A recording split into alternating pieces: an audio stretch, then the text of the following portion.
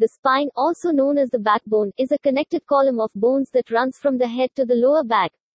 The column is made up of bone parts. A vertebra is a single bone segment or unit, while vertebrae are several bone segments. Ligaments and muscles connect these vertebrae, while a disc separates the majority of them and acts as a cushion to absorb shock along the spine.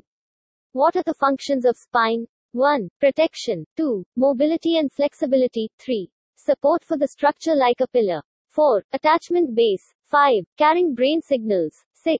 Carrying information to the brain. 7. Reflex responses. The spinal cord is a complicated network of nerve cells that control movement and feeling. It passes information from the brain to the rest of the body.